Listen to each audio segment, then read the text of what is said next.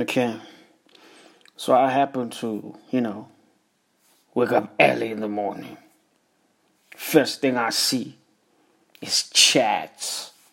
Not just any chats, but I'm talking chats of accusations. I'm a happy nigga, man. You know what I mean? I just enjoy myself. Happiness stays with me. But when I start seeing some chats or some accusations, I'll be like, ho. Why are you trying to come up and mess my mood, nigga? I was sleeping the whole night, dreaming the whole night, enjoying. And then when I wake up, I see accusations. I'm like, hell to the no. Now I'm trying to call the person accusing me. She ain't picking up a phone call. What is the nigga gonna do right now? I guess I might as well, wait and see what's gonna happen in the end. But anyway, man, all I just gotta say right now is this nigga is happy, man.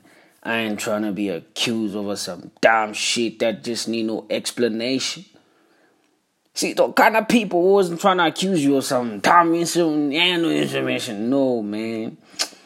I'm out of here. Vave. You dig?